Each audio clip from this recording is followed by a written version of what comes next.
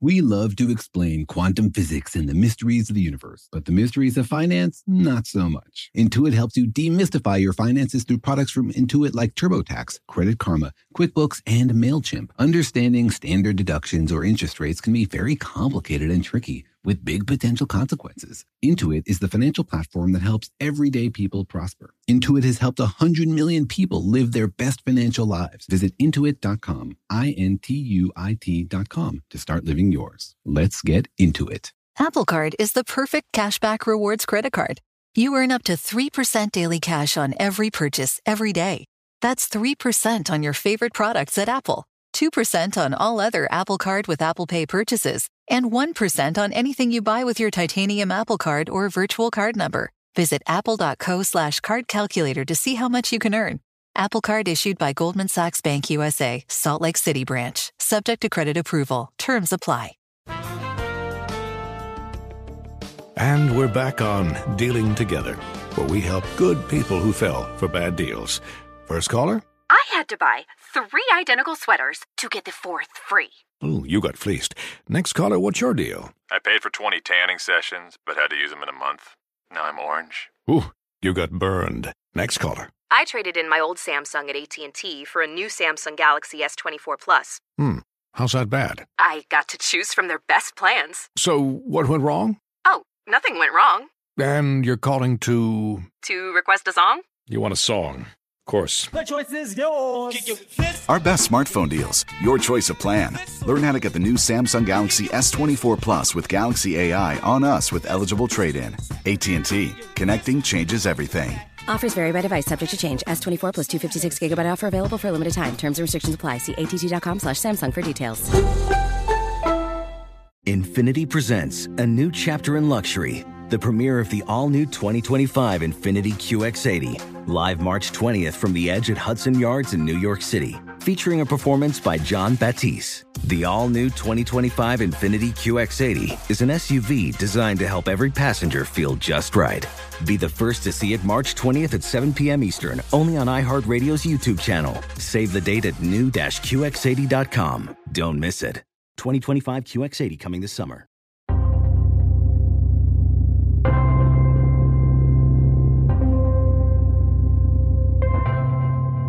Hey, Jorge, if you had to move to another planet, where would you go? I don't know.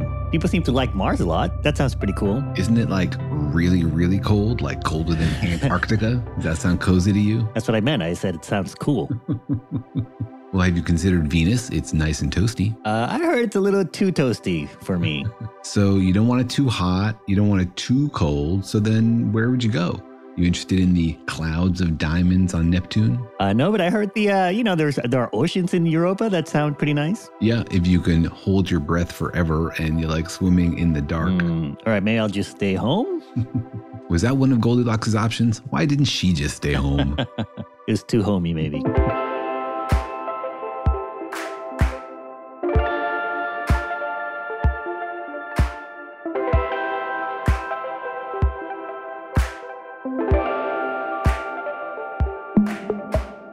Hi, I'm Jorge. I'm a cartoonist and the creator of PhD Comics. Hi, I'm Daniel. I'm a particle physicist and a professor at UC Irvine, where the weather is always just right. Oh, yeah? It never rains or never gets cold? It rains just the right amount, and it gets just cold enough for you to sometimes have to zip close your fleece. You have it rough there. Yeah, well, we get to act like it's cold, and we're all bundling up in front of the fire when it's only really like 61 degrees. One man's 60 degrees is another man's Venus winter.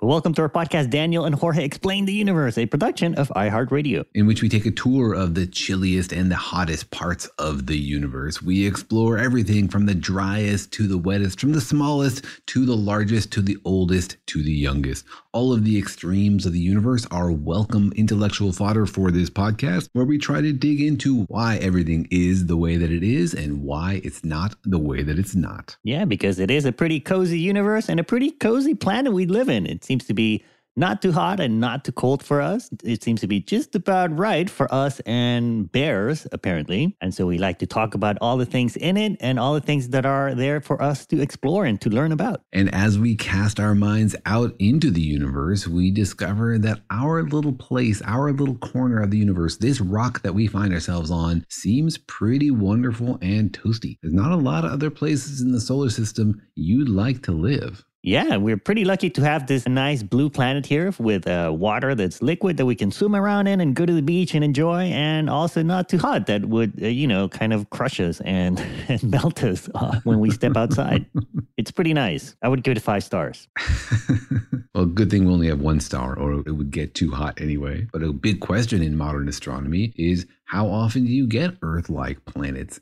And one way that we ask that question is by looking at other solar systems and wondering, how often do you get rocky planets about this size orbiting those suns at just the right distance? But it's not clear that that's enough. Just because you have a rocky planet in the habitable zone, in the Goldilocks zone, is that enough to make a planet a cozy place to live? Yeah, and it's a pretty big question with huge ramifications, I think, because it can not only kind of affect where humans might go outside of the solar system, but it also kind of tells you how rare life is in the universe. Are we super lucky, and are we the only life in the universe or in our galaxy, or are planets like Earth full of teeming plants and animals pretty common? That's right. And it might also tell us something about the future of Earth and whether it will be habitable. We don't know how long planets like Earth are cozy places for life, or if they turn into crazy hot ovens or super dry frozen deserts.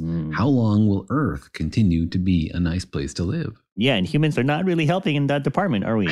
We're sort of not maintaining our house very well. That's right. We're certainly heating up the planet, and it brings to mind our neighbors in the habitable zone. You know, when you look next door over to Mars and over to Venus, you find a couple of very different examples for outcomes for planets that are pretty close to our neighborhood. Yeah, we're always looking for other planets that might be habitable or might have been habitable. It's sort of like looking at your siblings and using them to gauge how well you're doing in life. I see. Why is my sibling so much hotter than I am? Yeah, or cooler. Or, as is my case, richer. Exactly. Why is my sibling so much gassier than I am? Well, that one I'm glad about. Exactly. There are points of envy. But because those exoplanets in other solar systems are so far away, we can see that they're there, but we aren't yet able to understand if there are liquid oceans on the surface and little critters swimming around in them. But we can look around in our neighborhood and ask questions like, why did Venus turn out so differently from us? What is it about Mars that makes it so frozen and inhospitable? Yeah, and we've talked about Mars a lot on this podcast. I feel like we've talked about its oceans and water and probes and things we send there and plans to go there. But we rarely talk about Venus. It's sort of like the ignored sibling of the solar system. That's right. And it's not just been ignored by this one podcast. It's been overlooked a lot by science agencies. Mars has been the target of rovers and missions and orbiters, but Venus has been mostly ignored for a long, long time. So Venus needs some more attention. Yeah, do you think that's why it's fuming right now? It's just stewing there, feeling resentful that we're ignoring it? There's always a favorite child. You know that's true. Even if everybody denies it, there's always a favorite child. That's right. You just hope that your favorite child is one of yours. That's right. It's Jupiter. Jupiter's my favorite. Well, what if we discovered our favorite planet is like in another solar system? Then would the sun get mad? Ooh, wait, what? Are you saying we might have children with other suns? Now I'm confused here about this family arrangement. Well, you know, if we find beautiful planets around Alpha Centauri that are bigger than Earth and even more hospitable, then we might look for an upgrade. Oh boy, you're already retiring the Earth. You haven't even found this better planet and you're already looking. I'm just saying the sky's the limit. You know, the Earth is wonderful, but we don't know if it's the best thing out there. Always keep shopping, you know? Sounds like you're suffering from FOMO. Exactly. Fear of missing out on science. FOMOs. FOMO, fear of missing out on Earths. But yeah, we're talking about Venus today because it's sort of an interesting planet. Like you said, it's right next to us and it's very similar to planet Earth, right? It is. It has a lot of the same sort of initial conditions. It's about the same size, has about the same density. It's very close to us, gets just about the same amount of sun, but its fate was very, very different than ours. Yeah, well, we are here enjoying some blue oceans and beautiful mountain vistas. Venus is pretty uninhabitable. I mean, it's pretty dangerous there, right? Yeah, it's not a place you want to go on vacation. But scientists think that maybe it was sort of like Earth at some point in the past. Like maybe it had oceans and life and maybe underground water. And so a big question is, what happened? Yeah, it might be that Venus had oceans of water for billions of years and maybe even life swimming around there. But something happened a few 100 million years ago, and now it's toxic and scorching and nowhere you want to go. So it's a great opportunity to learn something about the fate of planets, maybe the future of the Earth. And recently, NASA decided, finally, after decades of overlooking Venus, to send a couple new probes that way. Yeah, it's pretty exciting. And so today on the podcast, we'll be asking the question, what will the new missions to Venus teach us? That's kind of a mouthful there. Missions to Venus teaches. Exactly. But I do feel like Venus has secrets. Ooh. And there are things we're going to learn about life or planets or geology that are unique to Venus. I really feel like it's got something for us to learn.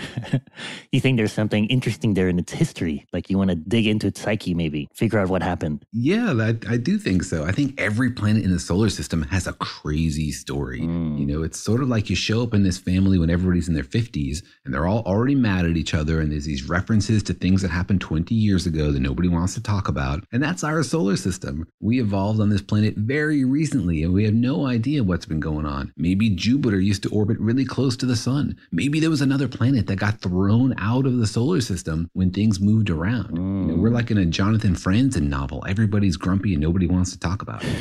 It sounds like you speak from experience, Daniel. I wonder what the Whites and family reunions are like. I have a large Jewish family. So there's a lot of these like feuds, you know, where people aren't talking to somebody else because of something that happened 50 years ago. Wow. I'm not joking. It's crazy. And you also have kids in other solar systems, maybe? Not that I'm admitting on the podcast. Sheesh. I mean, who listens to this anyways? Nobody we know. Nobody in my mother's generation. There was one branch of the family that only discovered in their 30s that they had a sibling who'd been committed to a mental institution and nobody had been told. That is like a novel. Man. Yeah. Was it Jupiter? There's definitely a lot of drama there. All right. Well, this is a pretty interesting question.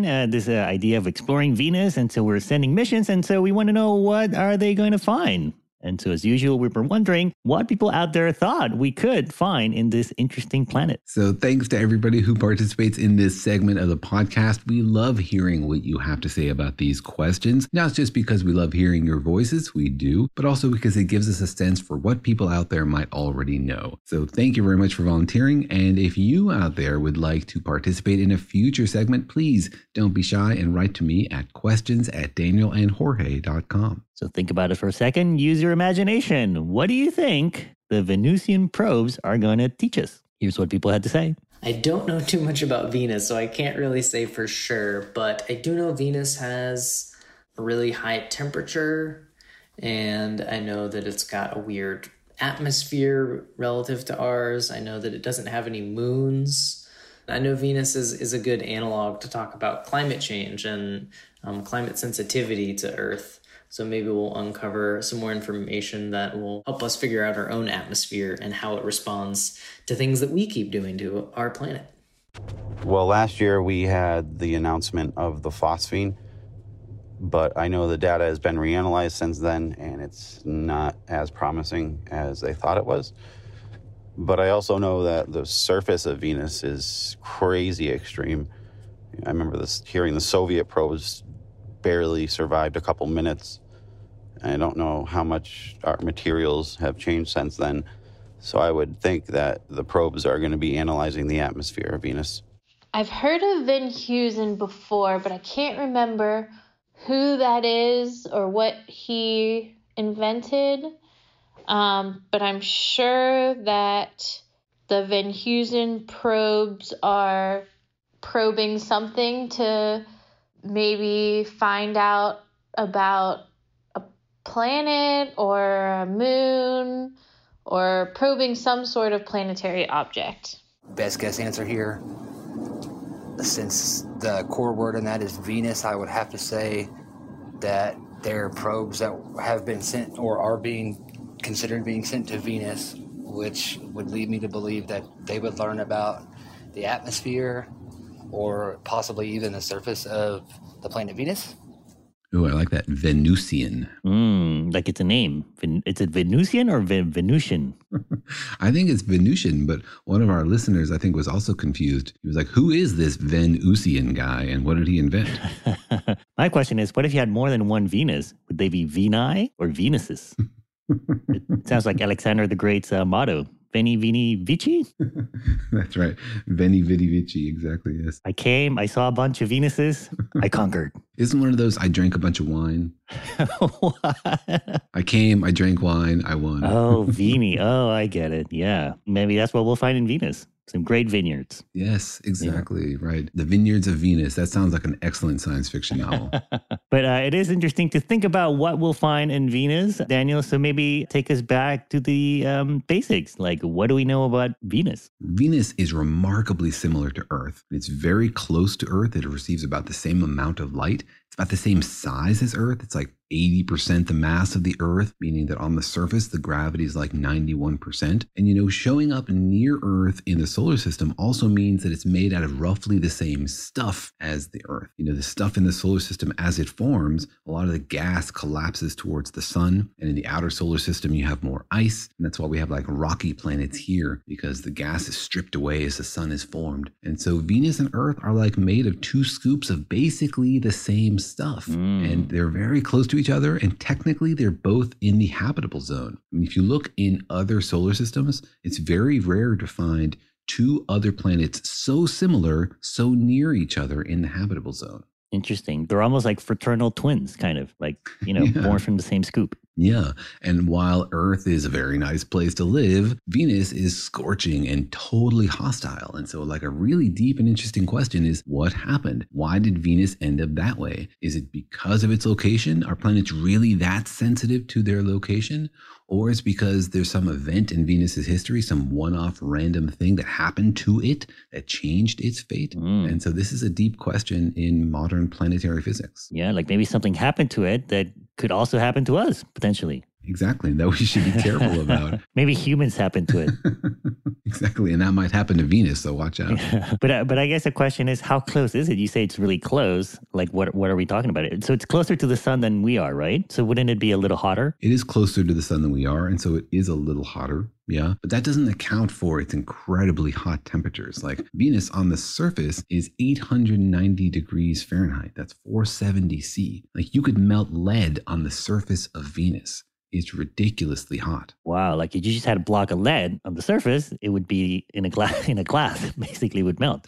Yeah, and that's one of the reasons that it's so difficult to explore Venus. Like you try to land something on the surface of Venus, it doesn't last for very long because it's crazy, And not only is it very, very hot, but it's very high pressure. Venus has an atmosphere that's like 90 times the Earth pressure. So it's like being deep, deep under the oceans. So everything we've sent to Venus has melted and basically been crushed as it landed. Wow. It's kind of interesting to think, just because it is, as you say, very similar to Earth, like it's almost like a copy of Earth and it's in a similar place in the solar system, but it's so different there, right? Like I would have thought that maybe just the distance to the sun is kind of what determines your atmosphere and what it's like on the surface, but there's a whole lot more to living on the surface of a planet. Exactly. And what we've learned recently from studying our own climate is that what's in that atmosphere totally determines the temperature on the surface. It's much more than just how much light is hitting you from the sun. It's where does that light go? And Venus is bathed in blankets and blankets of carbon dioxide. We talked about this intense pressure on the surface. Well, 95% of its atmosphere is CO2. And remember, CO2 is like a blanket. And so not only is it getting a little bit more sun than Earth is, but it's very, very good at keeping that heat on the surface. Wow. Yeah. CO2 acts like a greenhouse effect, right? Basically. And they have a 95% greenhouse. Exactly. They have a very intense greenhouse there. And that's why it's so hot, is this crazy amount of CO2, this blanket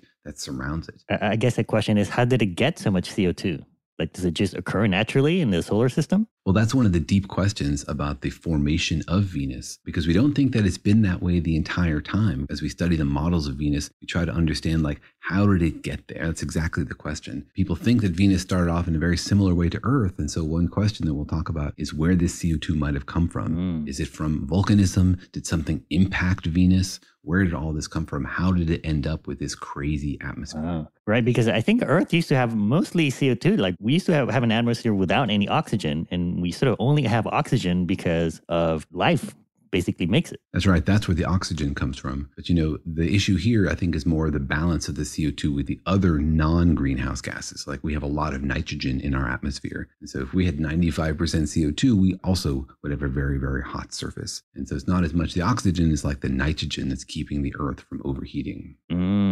Yeah, and it's not just the air. There are also sulfuric acid on Venus, right? Everywhere. Yeah, Venus is covered in these clouds. So if you look at Venus through a telescope, you can't see the surface, which makes it like very secretive. And people were wondering, like, what's going on the surface of Venus? And before we had ever sent a probe there to like map its surface, people had no idea what the temperature was like. Before the 60s, scientists speculated, like, maybe there were oceans on Venus today, or maybe there's like a jungle-like environment down there. Nobody had any idea because we couldn't see through those clouds. And those clouds are more than just blocking our view. As you said, they're made of sulfuric acid. So it's not very pleasant there, especially because the really high pressure means that even a gentle wind, you know, like 5 or 7 kilometers per hour would feel on Earth like a 50 kilometer per hour wind because you're just getting hit by so much stuff. Wow. And it's sulfuric acid, so it would just totally eat you up just to be out there in the wind. Yeah, exactly. So it's not a very pleasant place to hang out.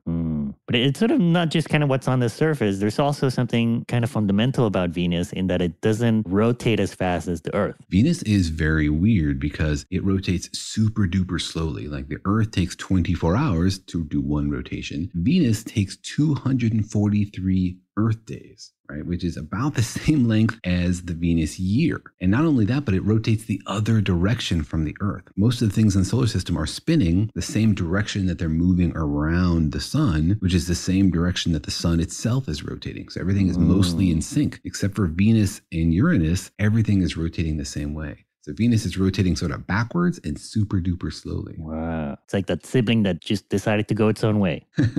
Exactly. And it's really weird that it rotates so slowly. It means that like basically you have 1 day per year, right? Like the sunrises and sunsets are super rare on Venus. You mean like if I'm standing on the surface, I would only see a sunset once a year or like once every 243 days. And could that somehow explain what's going on or what happened to Venus? Because I imagine, you know, being spun around like the Earth, it's sort of like a marshmallow where everything gets sort of more evenly toasted, but, you know, maybe not turning kind of makes you toast on one side more than the other side. Yeah, it might be. Although, you know, the atmosphere, I think, transfers this energy around Venus pretty efficiently. But it might also be a clue as to what happened to Venus. If you look at the surface of Venus, you get some evidence that something happened dramatically like 400 or 500 million years ago. And it might be that Venus was like hit by some huge impactor that changed its spin. So it might not be that the spin is the cause of its overheating. It might be the clue as to what happened to Venus. Oh, wow. And this is pretty interesting. Venus has no moons. Like we have a moon and Mars has a couple of moons, but Venus has no moons. Yeah, Venus has no moons at all, which is really, really weird. And I think might be consistent with Venus getting smacked sometime in the past and sort of losing its moons along the way. It's not that the moons abandoned Venus like you would have. All right, well, let's get more into Venus and what we know about its past, and is there life in there, and what are we going to learn when we send these probes to study it? But first, let's take a quick break. Little hands and minds can start learning anytime. The Good and the Beautiful gives you everything you need to spark the love of lifelong learning. Give your preschoolers engaging, hands-on material built on high academic standards and wholesome values. Find a variety of free resources and affordable curriculum to ignite your child's curiosity. Start your journey now at goodandbeautiful.com. The Good and the Beautiful. Bring home a love of learning. Farm to store in days, not weeks. That's 80 Acres Farms. Did you know most salads travel over 2,000 miles to reach your plate? But not 80 Acres Farms. Their crisp salad greens and herbs are food less traveled. They stay fresher for longer in your fridge. My salad lasts all week long, which means less food waste and easy meal planning. Oh, and did I mention there's zero need to wash these greens? Because 80 Acres Farms uses zero pesticides. Visit 80acresfarms.com to learn more and find their salads and salad kits at your local Harris Teeter. Physicists are famously sticklers for detail, and when it comes to the fine print contracts and hidden fees from wireless providers, I've learned that there's always a catch somewhere. So when I heard that the Mint Mobile wireless plans are just $15 a month when you purchase a 3-month plan, I thought, where's the catch? But now I'm convinced there isn't one. Mint Mobile's secret sauce is that they sell wireless service online, so they cut out the cost of retail stores and they pass all those savings directly to you. So you can say bye-bye to your overpriced wireless plans, jaw-dropping monthly bills, and unexpected overages. All of Mint Mobile's plans come with unlimited talk and text and high-speed data delivered on the nation's largest 5G network. You can use your own phone with any Mint Mobile plan and bring your phone number along with all your existing contacts. To get this new customer offer and your new 3-month unlimited wireless plan for just $15 a month, go to mintmobile.com/universe. That's mintmobile.com/universe. Cut your wireless bill to $15 a month at mintmobile.com/universe. Additional taxes, fees, and restrictions apply. See Mint Mobile for details. The financial universe out there can seem like a vast place, full of scary mysteries and exciting possibilities, but it can also be overwhelming to navigate, especially when you're first starting out in life. It feels sometimes like just one wrong turn could send you hurtling endlessly towards a financial black hole. But don't worry, you don't have to navigate the financial universe on your own. With the right tools, you can master the financial universe and chart your course with confidence. Intuit helps you navigate the financial universe through products from Intuit like TurboTax, Credit Karma, QuickBooks, and MailChimp. Intuit is the financial platform that helps everyday people prosper. Whether you're trying to manage your money or trying to run a business, Intuit gives you the confidence to take control of your finances so you can live your best life. Intuit has helped 100 million people live their best financial lives. Visit Intuit.com, INTUIT.com to start living yours. Let's get into it.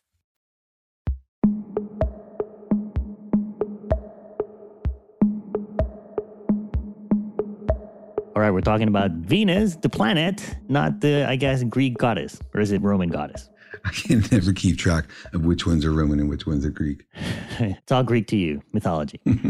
But we are thinking of sending some probes, or I guess there are plans to send probes there to study it because it might have an interesting past, Venus. So Daniel, what do we know about Venus's past? We don't know very much because, of course, we can only observe Venus today, but we can look at the surface of Venus and we can build models that try to tell us the story of how Venus could have gotten to where it is today. And that might reveal what its past was like. And so, people go on their computer and they say, well, what happens to a planet in this scenario or in that scenario? And they try to come up with like simulated versions of planets that end up where Venus is today that can tell us a story about how we got from an Earth-like planet to Venus today. Right, because I guess the hypothesis is that, the Earth, Venus, Mars, we all sort of formed together almost at the same time, I imagine, within the history of the solar system. Mm-hmm. And there was a shower of comets that gave us water. It probably also gave water to Mars and to Venus. And so the idea is that maybe Venus and Mars also had oceans at some point in their history. Exactly. And we now have evidence for water on Mars today. Like we know that there is water on the surface of Mars and underground, but we think that Mars might have had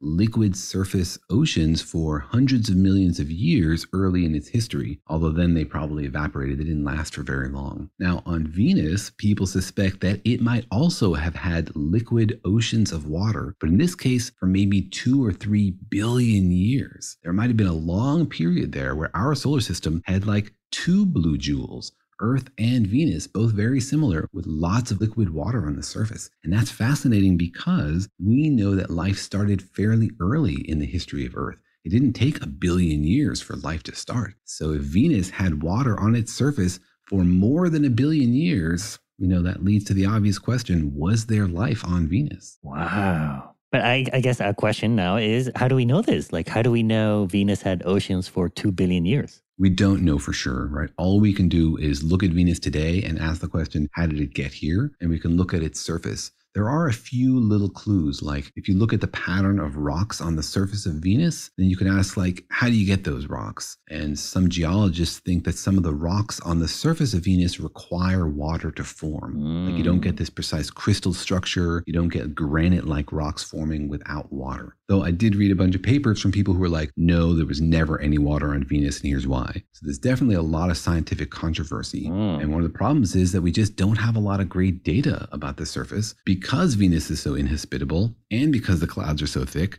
And because we basically haven't gone there in 30 years since our instruments have improved. Right. Yeah. It's been 30 years. It's time to visit.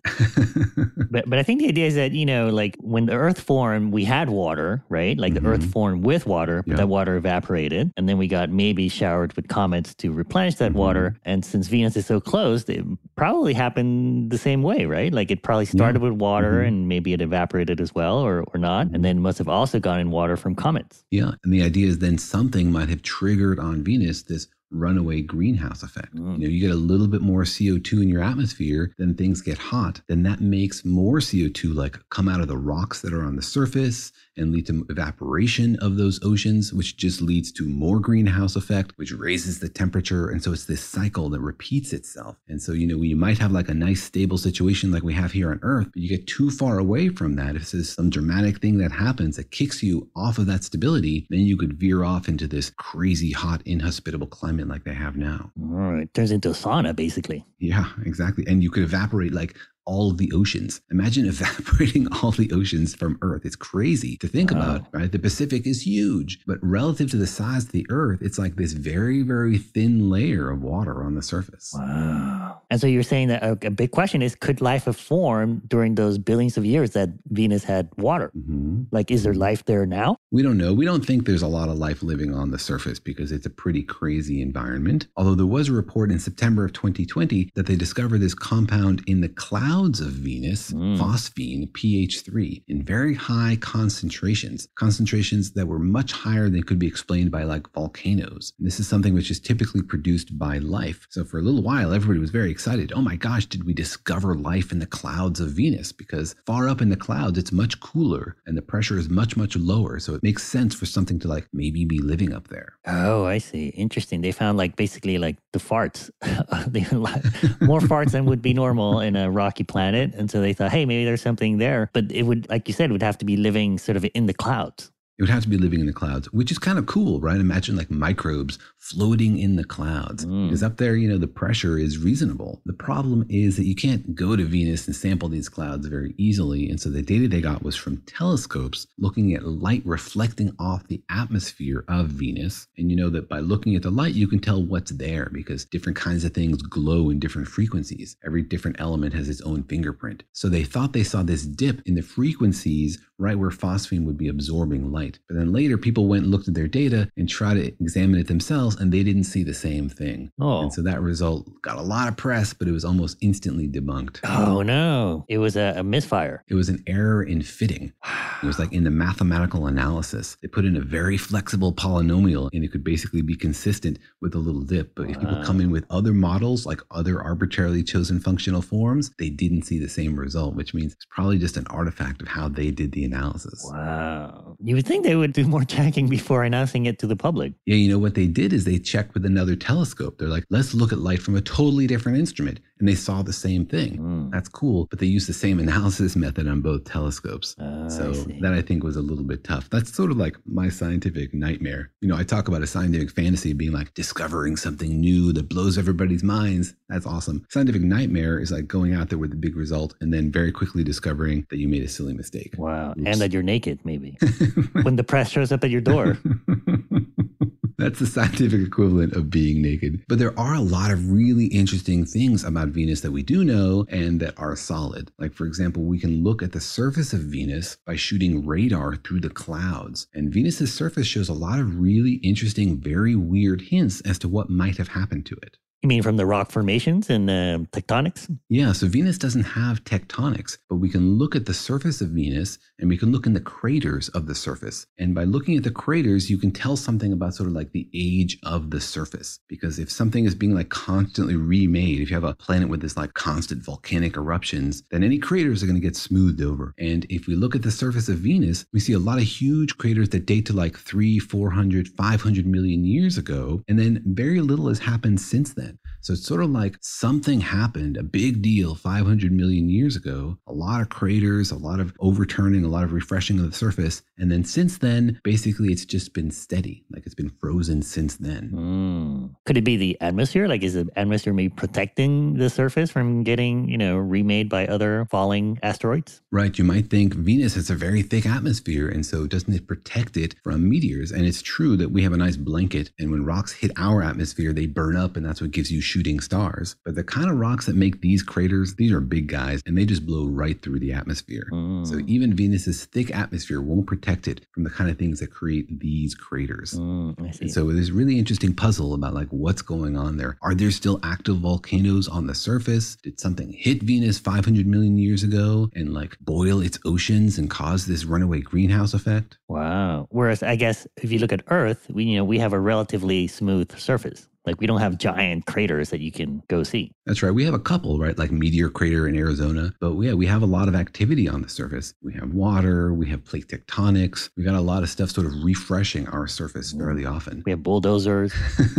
Exactly. We got new malls being built every year. It's like, didn't you just rebuild that mall? You're tearing it down already? Yeah, those really make the surface pretty dull too. There are some strip malls here in Orange County I would like to see get hit by a meteor.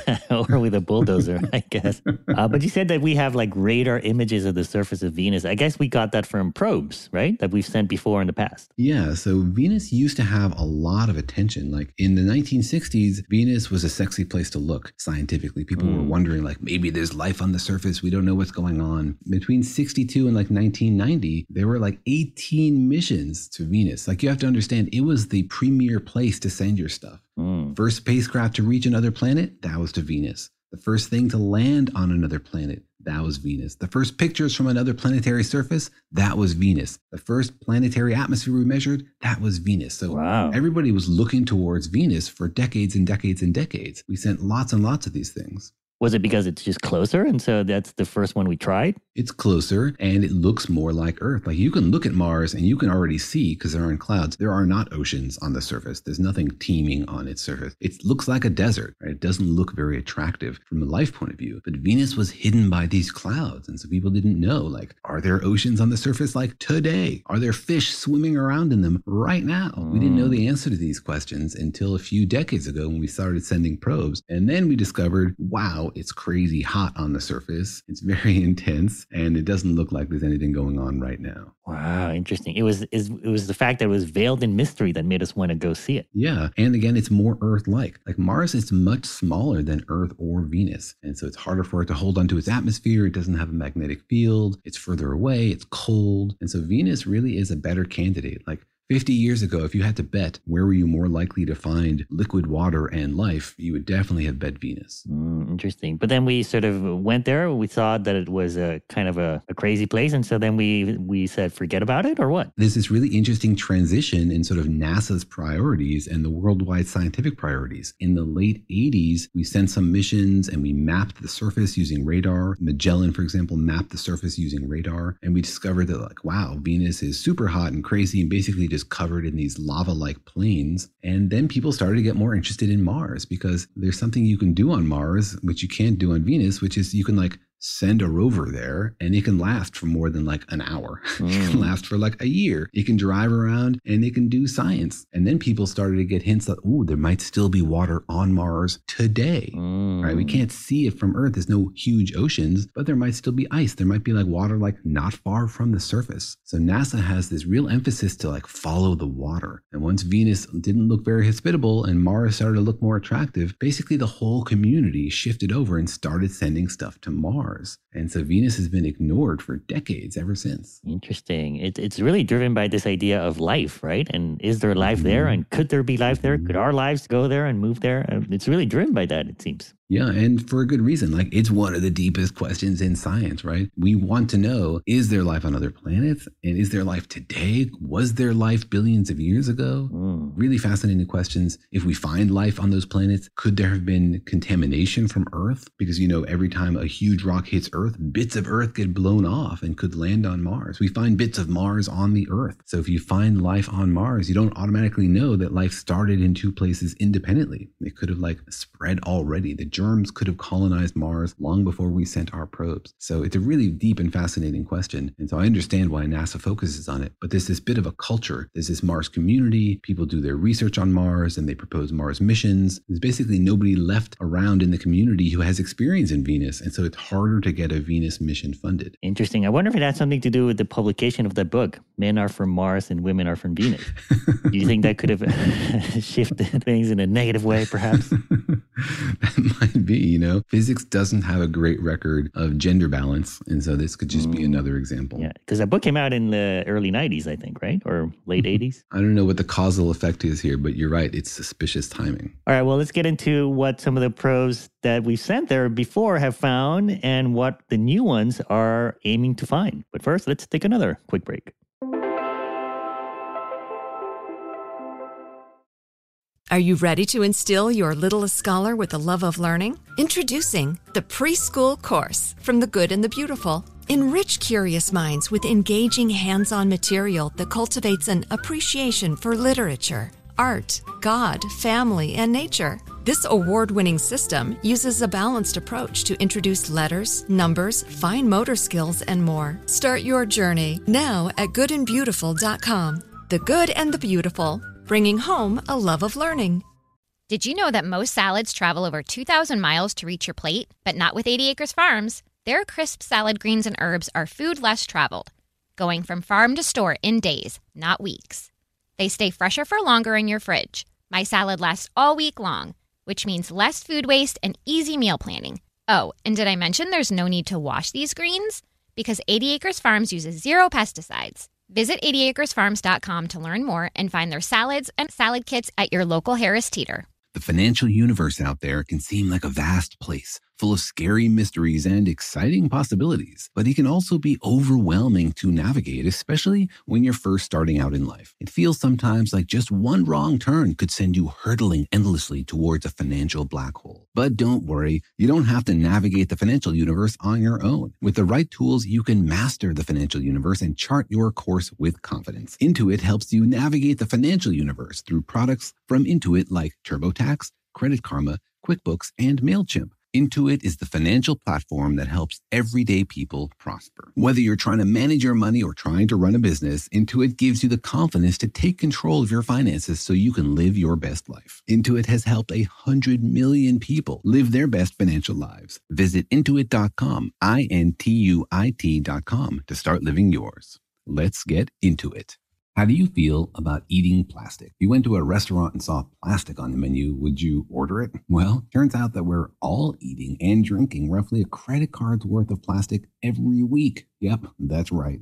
The products we're using every day are ultimately contaminating our water supply, generating hundreds of microplastics that we end up ingesting. Yuck. Well, what can we do about it? Blueland is on a mission to eliminate single-use plastic by reinventing cleaning essentials to be better for you and the planet, with the same powerful clean you're used to. It's not complicated. Refillable cleaning products without sacrificing on design. Their products have a beautiful, cohesive style that looks great on your counter. My family got the sampler pack and it already smelled great when we opened the box. Everything works super well, stuff gets really clean, and it's all super easy to use. So it's no extra hassle in our lives, and we feel great knowing we're generating less plastic waste. Blueland has a special offer for listeners. Right now, get 15% off your first order by going to blueland.com/universe. You won't want to miss this. Blueland.com/universe for 15% off. That's blueland.com/universe to get 15% off.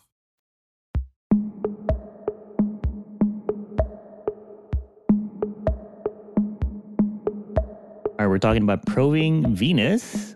And Daniel, we've sent several missions to Venus before, like you said, in the 60s and 70s. What did they find?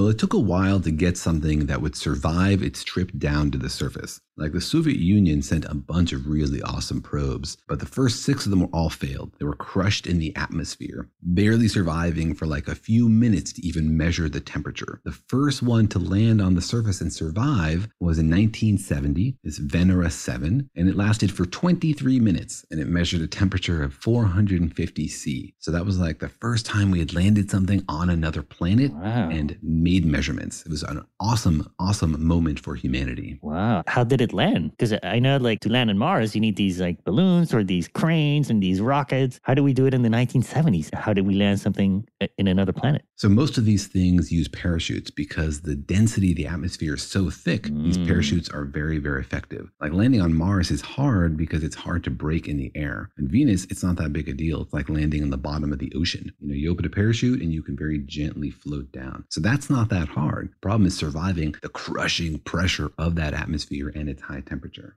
I see. Yeah, because I think if you're standing on Venus, you're feeling about 80% of the gravity you feel on Earth, right? Mm-hmm. It's like 91%, I think. Okay. So it would feel like you're on Earth, except you're at the bottom of the ocean. Exactly. And every gust of wind would feel like a huge wave. And also the ocean is made out of sulfuric acid. Exactly. I hope you brought your goggles. But they kept sending a series of these. So the Venera 9, for example, is the first thing to ever take a picture from another planet and send it home. And I just like to imagine what it was like for those Soviet scientists getting this image from their robot from another planet. Imagine being the first person to ever see one of these images and it's like coming across the screen. For those of you who remember what it was like to like download pictures from the internet in the 90s, you get like a row of pixels and another row of pixels and another row of pixels. And they're in this moment like, what's it going to show us? Is there going to be an alien there? Are we going to look at an ocean? And if you look at the picture, you can Google it. You see it's just a bunch of rocks. Well, that's interesting. You're saying all of these probes that we sent, the ones that made it and took pictures, they're all Russian. Yeah, the Soviets were really winning the Venus race back in the 70s. I guess the race to discover that you don't want to go there. Well, nobody knew, right? Nobody knew. And, the Soviet science program, obviously exceptional. I mean, this is in the height of the Cold War and the space race. And so everybody's building lots of weapons and everybody's building lots of space technology. And so from the point of view of like, you got a physics project that has a huge price tag, not such a big deal.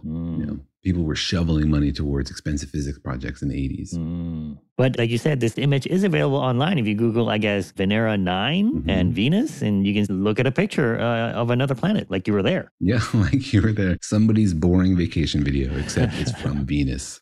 And it sort of just looks like a desert, kind of like a rocky desert.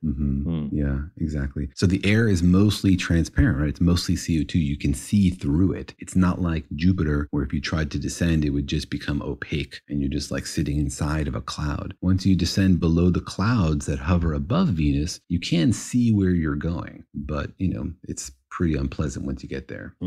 Yeah, and then the U.S. started sending probes, right? Yeah. And that actually made it too. Yeah, exactly. So we sent Pioneer Venus 1, which orbited Venus for a long time and took data from orbit. Pioneer Venus 2 survived for a whole hour on the surface before being crushed. And so that was a big success. We also sent the Magellan, which made a very detailed radar map of the surface. It's on the basis of that we know a lot about the geology of Venus, but also inspires a lot of our questions about what's going on Venus and inside Venus. Interesting. It took a whole picture of the whole planet or just like where it landed? No, Magellan didn't land. And so it used radar to map the whole surface of Venus. And so we know, for example, what Venus looks like. It's basically 75% lowland lava plains, sort of like the ocean basins of Earth, except it's all lava, not like the ocean floor. And then there's 2 big continents sort of raised above it. One is like the size of Africa and one the size of Australia. Wait, did you say lava? Like there are oceans of lava? Well, it's like frozen. It's like cold lava. Oh, right? And so the surface of Venus is mostly covered in these lowland lava plains. I see. Solid lava. Solid lava, exactly. Oh. We don't know if there's still volcanoes erupting on Venus today. That's one thing we'd like to understand. I see. So the floor is lava in Venus. So at least 75% of it. Exactly. Yet one more reason not to book that trip.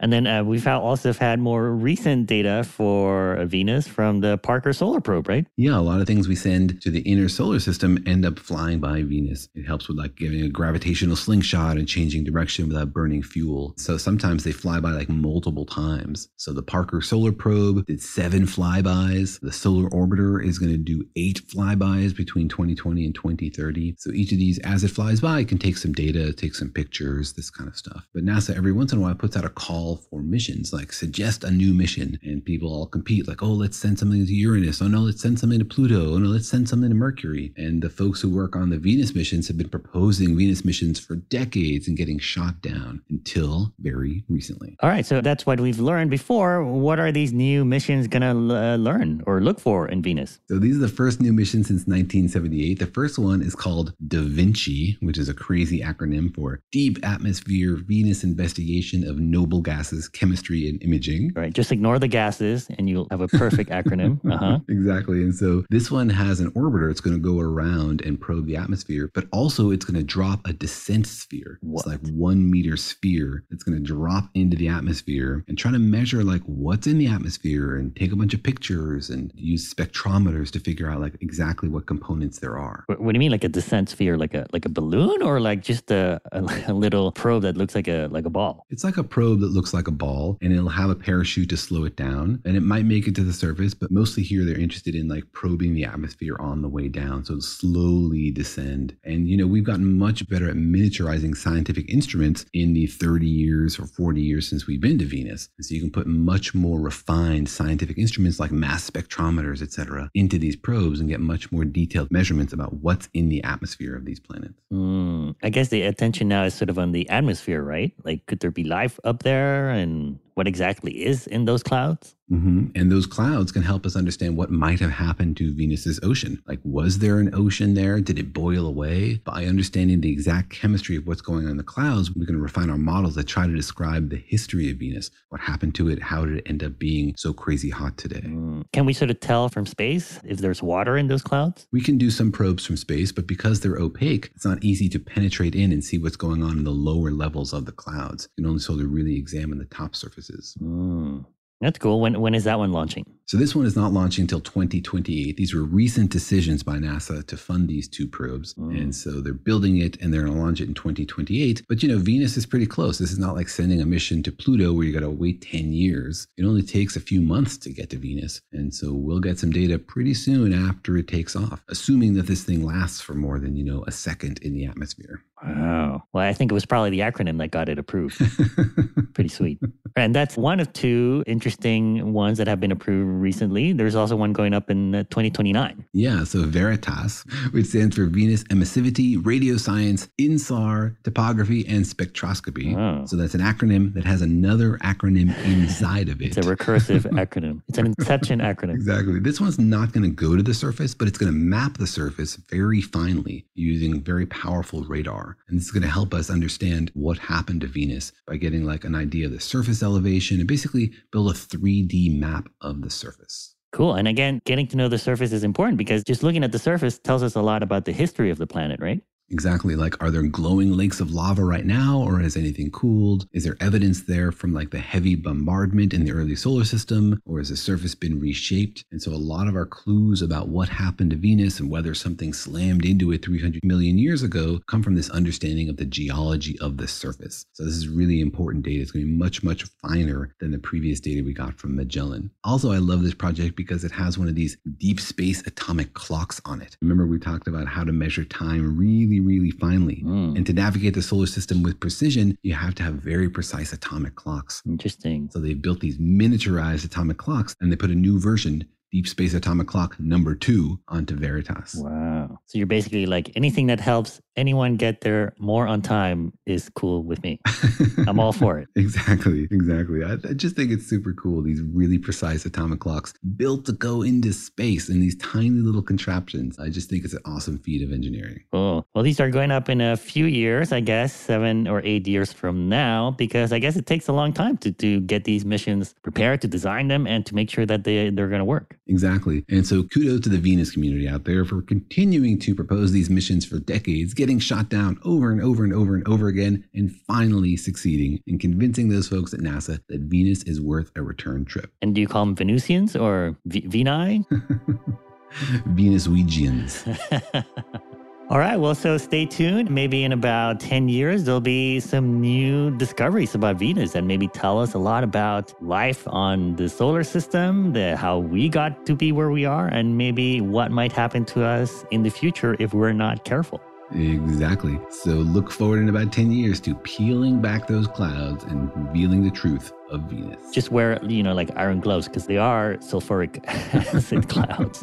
Exactly. Take proper precautions, always wear eye protection, and don't sue us. All right. Well, we hope you enjoyed that. Thanks for joining us. See you next time.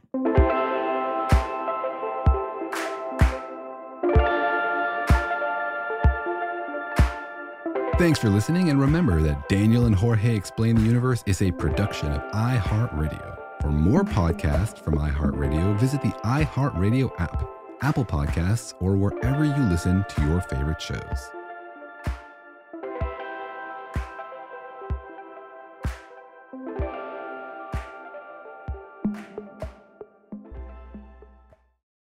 Infiniti presents a new chapter in luxury, the premiere of the all-new 2025 Infiniti QX80, live March 20th from the Edge at Hudson Yards in New York City, featuring a performance by Jon Batiste. The all-new 2025 Infiniti QX80 is an SUV designed to help every passenger feel just right. Be the first to see it March 20th at 7 p.m. Eastern, only on iHeartRadio's YouTube channel. Save the date at new-QX80.com. Don't miss it. 2025 QX80 coming this summer. Little hands and minds can start learning anytime. The Good and the Beautiful gives you everything you need to spark a love of lifelong learning. Give your preschoolers engaging, hands-on material built on high academic standards and wholesome values. Find a variety of free resources and affordable curriculum to ignite your child's curiosity. Start your journey now at goodandbeautiful.com. The Good and the Beautiful. Bring home a love of learning. Did you know that most salads travel over 2,000 miles to reach your plate? But not with 80 Acres Farms. Their crisp salad greens and herbs are food less traveled, going from farm to store in days, not weeks. They stay fresher for longer in your fridge. My salad lasts all week long, which means less food waste and easy meal planning. Oh, and did I mention there's no need to wash these greens? Because 80 Acres Farms uses 0 pesticides. Visit 80acresfarms.com to learn more and find their salads and salad kits at your local Harris Teeter.